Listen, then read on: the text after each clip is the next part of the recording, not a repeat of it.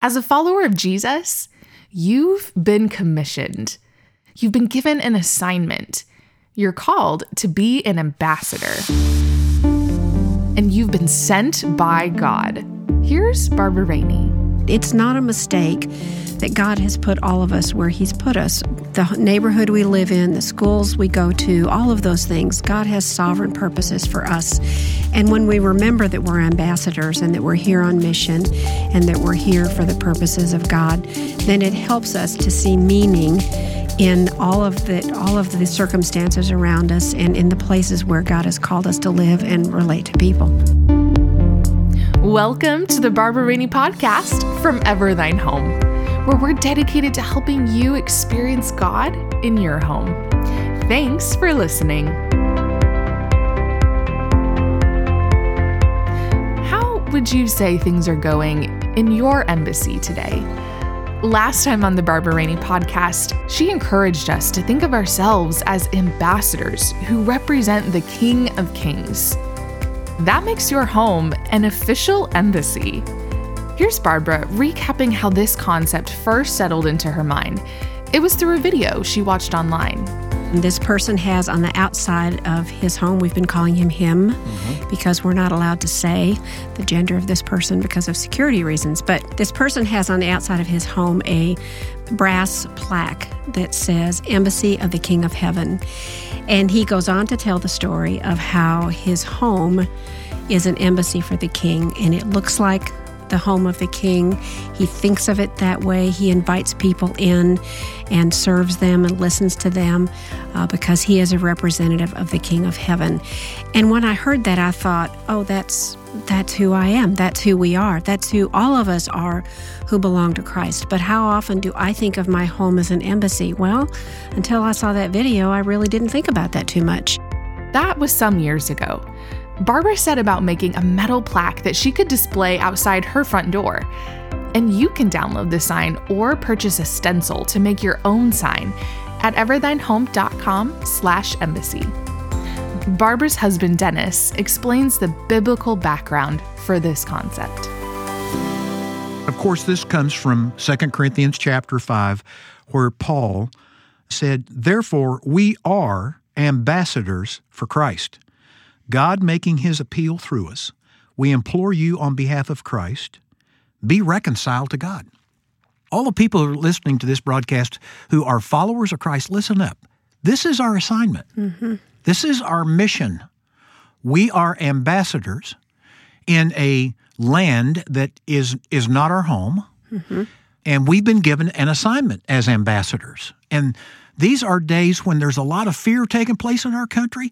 These days present a great opportunity for us to present the claims of Christ, to offer forgiveness to any person who will cry out to Christ. I think there's a lot of fear today, but I think there's even more guilt. I think there is a lot of guilt in our nation for people who have disobeyed God. They know they have offended Almighty God, and they need forgiveness. And that's what the gospel of Jesus Christ is all about. My point is, seize the day. Let's go for it. And you know what? Train your kids to do it. There's two ways to send your kids into the world. First of all, you can let them go and be naive and probably become a casualty of the culture and of the world. Or you can give them an assignment, the biblical assignment we've all been given, and send them. They're compared in Psalm 127:4, like arrows in the hand of a warrior, so are the children of one's youth. There's a reason why I think a child was compared to an arrow. He was designed for battle. He was designed to pierce the darkness, to go out there and proclaim Christ. And these are days when kids are questioning their own identity, who they are, and they don't know the whole gender identity issue. This is a great opportunity to help people first and foremost find their spiritual identity. One day, not too long ago, Barbara was communicating with a friend, explaining this idea of home being an embassy. At the time, Janelle and her family were overseas. Janelle sent me, actually, she wrote it up as a blog post for the Ever Thine Home blog. And the story is of a friend of hers who is also a missionary in the country of Uganda. And they were talking one day, and this friend said to my friend Janelle, she said, well, I need to tell you what happened to us a couple of weeks ago. We were driving, my teenage son and I were driving through the city, the capital city. And she said one of the things that happens sometimes in the city traffic is an official motorcade will come through. And because there aren't the same kinds of traffic laws that we're used to in the United States, they'll just show up out of nowhere. And because of the noise, you might not hear them until they're literally on your bumper. And if you don't get out of the way in time of this official convoy, then you can be in big trouble. Well, that happened. Her teenage son hadn't been driving that long. This official convoy came up, and he didn't move over quickly enough. The police pulled him over to the side of the road, jerked him out of the car, and arrested him. And he didn't know why he was being arrested, but they hauled him off to the local police station. They made him take off all of his clothes except his jeans. They accused him of being an international spy, and they put him in jail. Now, here they are. Here's this family, this American family who's living in the country of Uganda. They're there as missionaries to serve the people, to love the people, and their teenage son has just been thrown in jail. And so the parents are there, and they're trying to make sense of all of this. They're trying to listen through the interpreter, what's going on? Why are you accusing our son? He didn't know he was breaking the law. And, all of this conversation's going on, and they weren't making any headway. And all of a sudden, the dad remembered that he had just entered into his phone a very important phone number. And the phone number was the phone number for the embassy, the United States Embassy in Kampala, Uganda. And he pulled out his cell phone, and he dialed that number, and he got on the phone with the major, who, not the official head ambassador, but the major who is in charge of the forces that protect the embassy in that country. And the major got on the phone, and they began to talk. And all of a sudden, things began to change, because this family were Americans, and now he was talking to the representative of our government, to his home country, which is the United States. And the major was able to tell him what to say, how to answer the questions, and within an hour, their son was out of prison, and they were headed home. It was all resolved. But it was because he went to the person who could solve the problem. He went to the ambassador of the United States, because he is a citizen of the United States, even though he's living in a foreign country. And it's a perfect illustration for us as believers that we are living in a foreign country. And when we have things happen, who do we go to? We go to our Father. Where does our Father live? He lives in heaven. What kind of authority does he have? He has all authority. What kind of power does he have? He has all power. And so the analogy is very similar, that we as Christ's ambassadors belong to him. And when we have trouble in the world, when we run into obstacles, when we run into difficulties, we go to our King, the King of our country. And that's who intercedes for us as we're his ambassadors in this land. Well, while you were talking, Barbara, I was thinking of among the last words that Jesus said to his disciples before he was carried away to heaven. He said, "All authority in heaven and on earth has been given to me. Go, therefore, and make disciples." There's our mission. And there is the King who has not partial authority, but all authority. To your point, Jesus Christ has all authority, and he gave us the command to go. And as ambassadors, we need to be on mission. If we know whose we are and who we are and what our assignment is, we need to be about proclaiming Christ to a needy nation. And don't forget the last part of that verse, because it says, "And I will be with you wherever you go." Yeah. So he doesn't just call us to go and represent him and tell us that he has all power and authority, but he promises that he will go with us. And that's the comfort, and that's the assurance that as we go out in his name, he goes with us. And in this season in America, I think followers of Christ need to be reminded who is with them. Jesus said here, you already quoted it, "And behold, I am with you always to the end of the age." He's not going to abandon us as orphans, he said. He is going to be with us, and he is going to prepare a place for us. that he says, where I am, you may be also. So this isn't our home. Our home is with him, where he's preparing a place for us. And by the way, it's been said he's been gone for over 2,000 years, and we saw what he created in 6 days. So you got to believe this is going to be a fine place he's got. Very fine. In building this home for us over 2,000 plus years.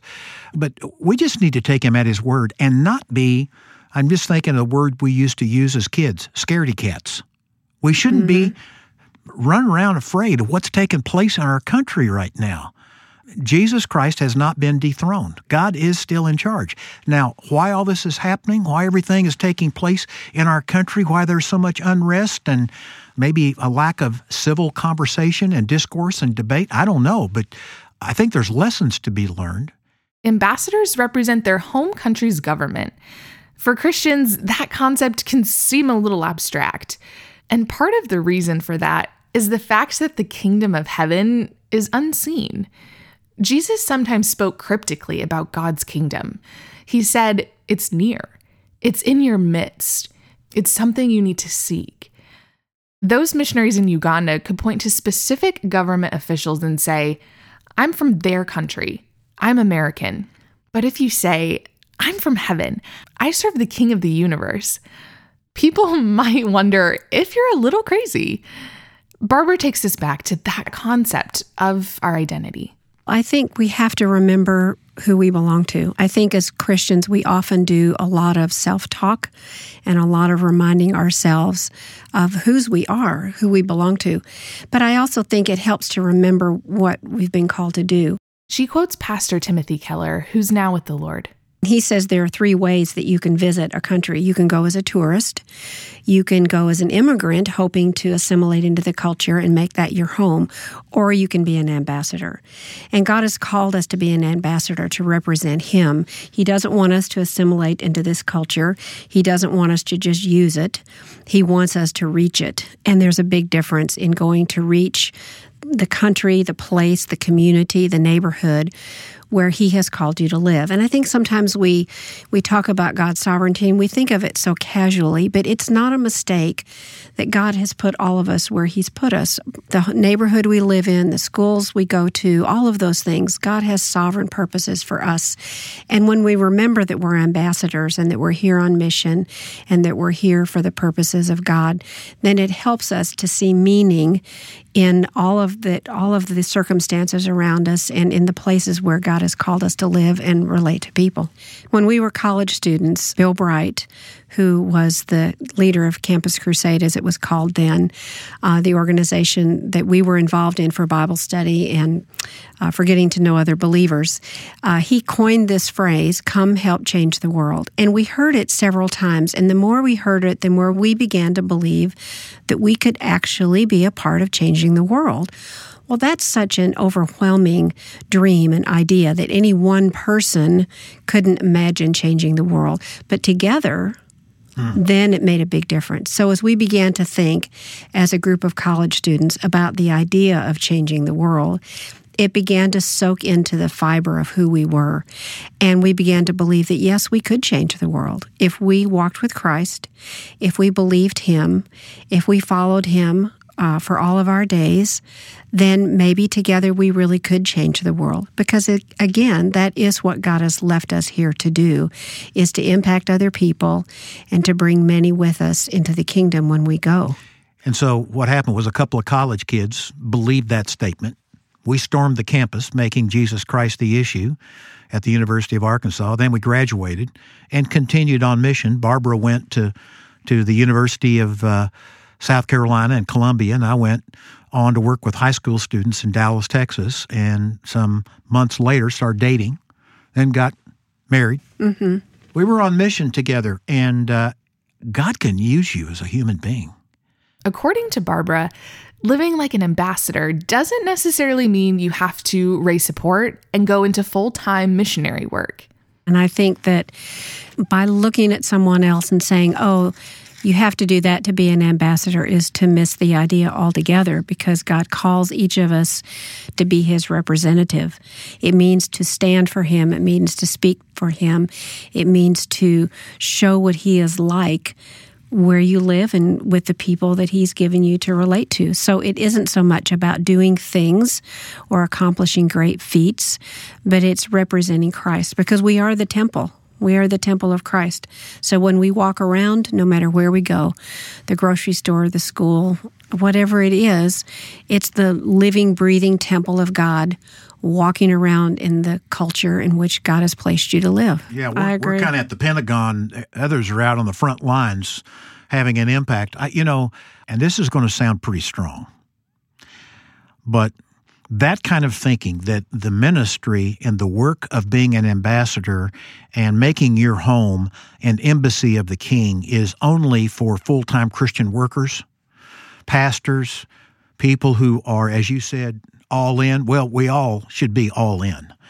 We may have different assignments in terms of being a doctor, in terms of being a teacher at the factory, working behind the scenes in some institution, but we're all called to be ambassadors, and that's what Paul said. I'm going to read it again.